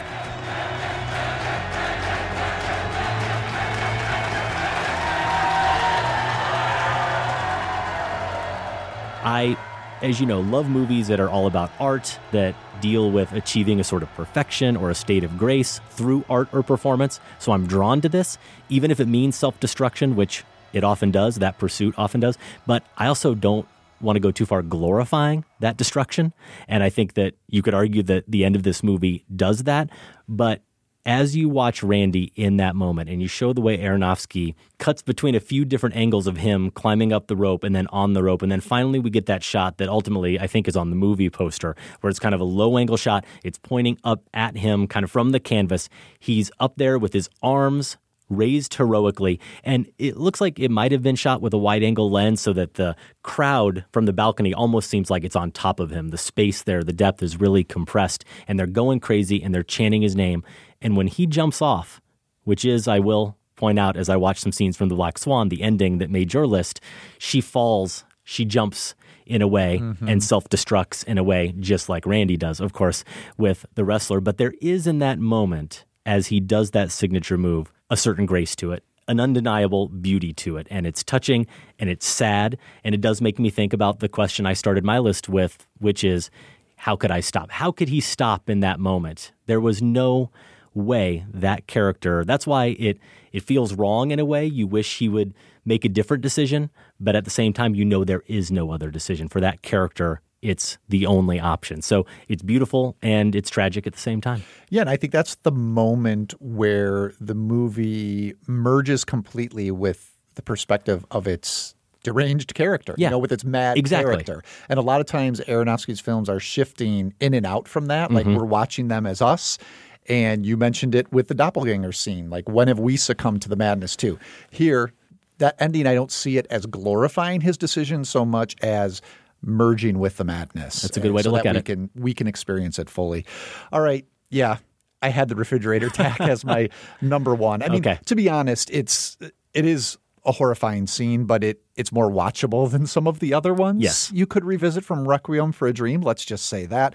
But I think it also perfectly captures what I started off with from Elaric's description, how he's a master of unease. This film is constant unease. I think you could just say it's pure horror. And Sarah's confrontation, what begins as this confrontation just with her refrigerator and expands from there, as you described, is terrifying. I do like the touch that until those jaws appear, I'm glad you mentioned those, this is just such a nondescript fridge. And the way it moves, like it just starts bumping out from the wall as if someone's kind of pushing it. There's nothing supernatural about it. Yeah. And that makes it somehow even creepier because it's just on the other side of reality, but not too far. I do think that is Burstyn, speaking of Aronofsky actors being nominated for Oscars, she was for this. I do think that is her as the doppelganger. And what I like about that is she gives such a good performance amidst all of this tricky camera work. You mentioned the on-set practical effects going on. I can't imagine what it was like to be an actor in the middle of all this insanity, right? And here she's giving what I think is a dual performance when that conga line appears and her doppelganger shows up with Christopher McDonald's leering host. So you combine all these things, this magnificent performance, Aronofsky's visual language, and what we get here is this potent mixture of paranoia, desire, helplessness, craving, shame, fear. I mean, it's pretty much the whole experience of addiction just delivered in these few terrifying moments. So I think Requiem for a Dream, I think it has moved up ahead of The Fountain as my favorite Aronofsky film, having revisited all of these scenes and just the impact that they do leave. And this is my favorite moment from that movie. Okay. Well, we're in such harmony, and now I'm going to break that harmony with my number one pick. I'm going with a scene from Noah. For number one? I am. Well, I should maybe point out that I did start this list thinking I'm going to explore this madness theme chronologically. So, of course, I'd build up to Noah. But the more I thought about it and the more I moved around a couple scenes, I realized that no, actually, I do think it belongs at number one. And I know, because I've read your review of Noah, that you have mixed feelings about this scene. But hear me out. It's the creation of the world sequence / what I'm calling, and you'll see online, referred to as We Broke the World. And I did almost go with a different image, a single moment that's the one moment in your review of Noah, Josh, that wasn't totally misguided. You nailed it. This is the moment where the character Noah, Russell Crowe, is keeping his family safe inside the Ark. We've got Tubal-Cain, played by Ray Winston, and his horde of Vulgarians and savages not too far away who all want to get in. And it's a hellish landscape that they have constructed out there in the forest. And Crowe goes out to explore it. And there is a scene where he notices amidst all this chaos, and there are men who are basically willing to give up their women, whether it's their daughters or their wives or whatever, just to get food. And Noah at one point sees one guy. I think, what does he do? He starts gnawing into some raw meat. And then that character looks back at him, and it's Noah. It's himself. So I thought about that because that's the moment for me, or it could be the moment where you see him start to descend into madness. But what I think, Josh, is it's the next scene that was prompted by that encounter out in the forest, which we can also chalk up as another doppelganger, right? When he sees himself out there, seeing that version that frightens him. It's the black swan, the ravenous, non-pious animal version of Noah. But after that, he goes into the Ark, he gets his family together, and he tells them the story that he's told them all hundreds of times, the creation of the universe tale. And why I love this sequence, Josh, yes, I do think the special effects are pretty dazzling, and the creation of the universe is almost always going to be a compelling story, and it's done differently here from a technical standpoint than other versions I've seen, probably most recently Terrence Malick's Tree of Life. It's kind of this sped-up photo technique. I don't know how to accurately describe it from a technical standpoint, but it's really striking. And for me, it's really two moments in that sequence. Aronofsky turns that telling of the tale into his version of a campfire horror story. And that is what it ultimately becomes. You've got this kind of cauldron, there's a pot between them, and Noah picks up two halves of this goblet, and there's a light emanating from it, and there's smoke coming out. It's very mysterious, and he's holding it up to his face like someone would hold a flashlight up to their face when they're telling a ghost story. But this goblet that's cracked in half, it's like a world split in two, and when he puts the top back on, it goes to pitch black. In the beginning, there was nothing. Nothing but the silence of an infinite darkness. But the breath of the Creator fluttered against the face of the void, whispering, "Let there be light." And light was. And it was good. The first day. So you've got Noah, the character, and Aronofsky, the director, as storytellers here, using this great practical effect that's leading up to this sequence that's all digital effects. So as you just talked about, this kind of combination of on-set effects and special ones, and there's nothing supernatural about that goblet, and yet it feels that way. It perfectly sets up the transition into the story of creation. But what really makes the sequence so stunning for me is how it finishes. You've got, I think, about a 35-second montage where it's a static shot and the two characters in the scene are silhouetted. They're all black against this purplish sky. And you've got Cain drubbing Abel with a rock. And it's the first murder. And we see a succession of men of different tribes over different generations killing each other. And it plays out like an animated flip book. Each new man moves the weapon forward a little bit. And then we get the other side. Each new man we see is falling closer and closer to the ground. And when we come out of that and he says to his family, we broke the world, man did this. That's Noah seeing that he himself is capable of having those sinful thoughts. He recognizes that he's no different than these men and nobody from his lineage is going to be any better. How can they then be the ones to return their world to its original grace, to its state in the Garden of Eden? And this is the seed of Noah's madness that does become full-blown madness by the end of the film. He's decided that mankind is going to end with him. He's going to be sure of it, no matter the cost, no matter the physical harm. He, a loving father and husband, has to inflict on those he loves. He's going to make sure that God's will, as he sees it, is done. And as I said, it's not long after this that he becomes the madman in a horror movie. Everyone's in this house together, this ark, trapped, and they're all trying to avoid him, to avoid further bloodshed. So in some ways, I do see it as a culmination of everything Aronofsky's able to pull off cinematically and explore within this larger theme of madness. Yeah, and that was one of the striking elements of Noah, is the way it did portray this well-known, we think, figure in a way that we don't think about him as a madman. Not at all. Yeah. But yet those elements are in the text. Mm-hmm. when you go back and read that story and separate it from childhood Bible storybook versions, you can see elements of madness there. And so certainly Noah did double down on that aspect. Well, those are our top 5 Darren Aronofsky scenes. We'd love to hear your picks or any other comments about the show. Feedback at filmspotting.net. Any final honorable mentions, Josh? The Noah scene you brought up was an honorable mention for me. The one where he sees himself, I like to call it facing the evil within. I think you're right in reading it that way. I did mention the biobubble in the fountain, this spacecraft, I guess, that the year 2500 Hugh Jackman travels in. I listed it as one of my top 5 alien worlds on episode 643, so couldn't go back to there.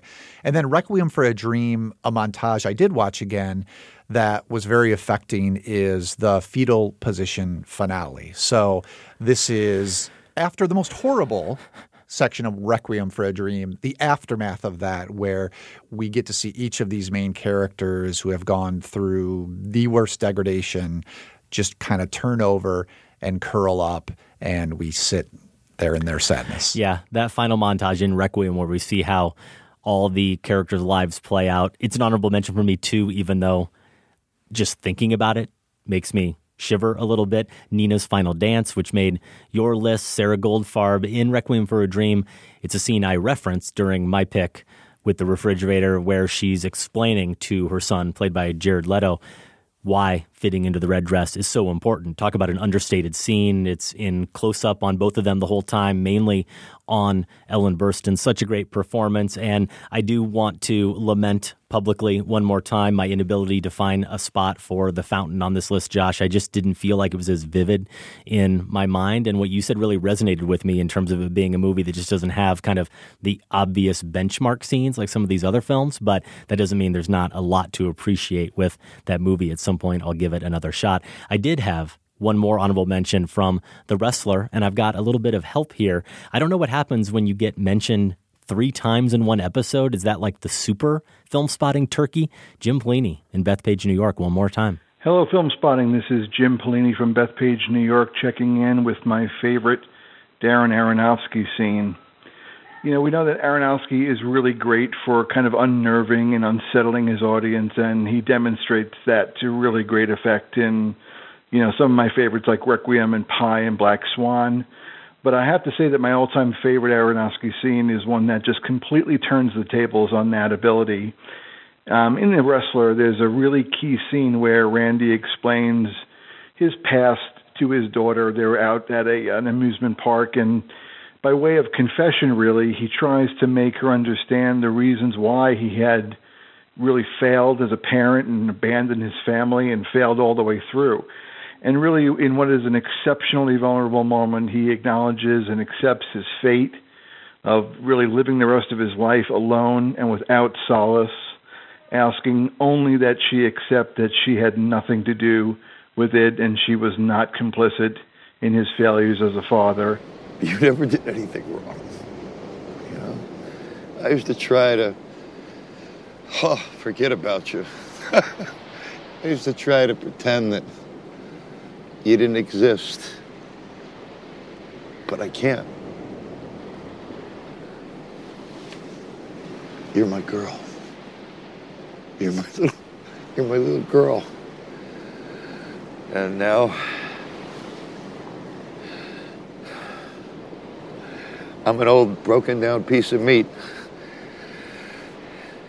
And I'm alone. And I deserve to be all alone. I just don't want you to hate me. And here's where Aronofsky really excels.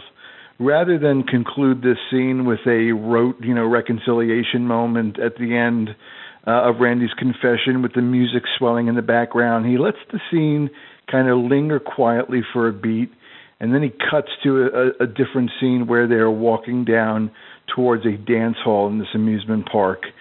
The daughter invites Randy, her father, to dance, and this very simple act suggests a kind of a faint hope of reconciliation that really completes the scene perfectly. You don't know where it's going to go from there, but there's a hope and a direction towards hope and reconciliation that is very subtle, very understated, and is just not what usually Aronofsky does.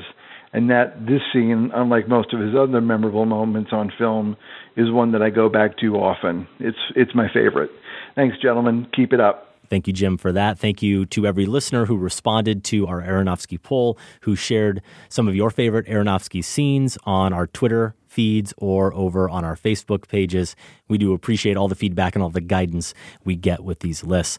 That's our show. At filmspotting.net, you can find 12 years of reviews, interviews, and top fives in the show archives. While you're there, go ahead and vote in the current Film Spotting poll. When did you stop taking Tom Cruise for granted?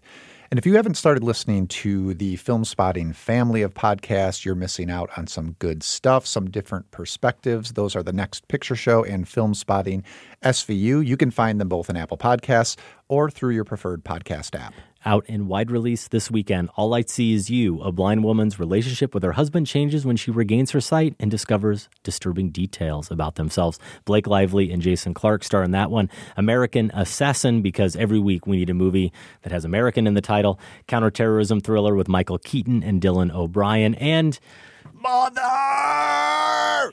It's out. I don't know what you and Michael said about this movie. I can't wait to hear this show for myself and your review. Out in limited release, First They Killed My Father, A Daughter of Cambodia Remembers. Angelina Jolie directed this biopic. Next week on the show, we're going to talk about Kingsman, The Golden Circle, the follow-up to 2014's Kingsman, The Secret Service, and we will share my complete conversation with Kogo Nada, the wonderfully insightful and talented director behind the new movie Columbus. Film Spotting is produced by Golden Joe Dassault and Sam Van Halgren. Without Sam and Golden Joe, this show wouldn't go. Our production assistant is Jeremy Wellhausen. Thanks also to Candace Griffiths and the listeners of the Film Spotting Advisory Board. And special thanks to everyone at WBEZ Chicago. More information is available at WBEZ.org. If you liked what you heard, please tell a friend, give us a rating or a review on Apple Podcasts. All of that will help us reach new listeners. Our music this week comes from Feist. It's from the album Pleasure. More information is at listentofeist.com. For Film Spotting, I'm Josh Larson. And I'm Adam Kempenaar. Thanks for listening. This conversation can serve no purpose anymore. Goodbye.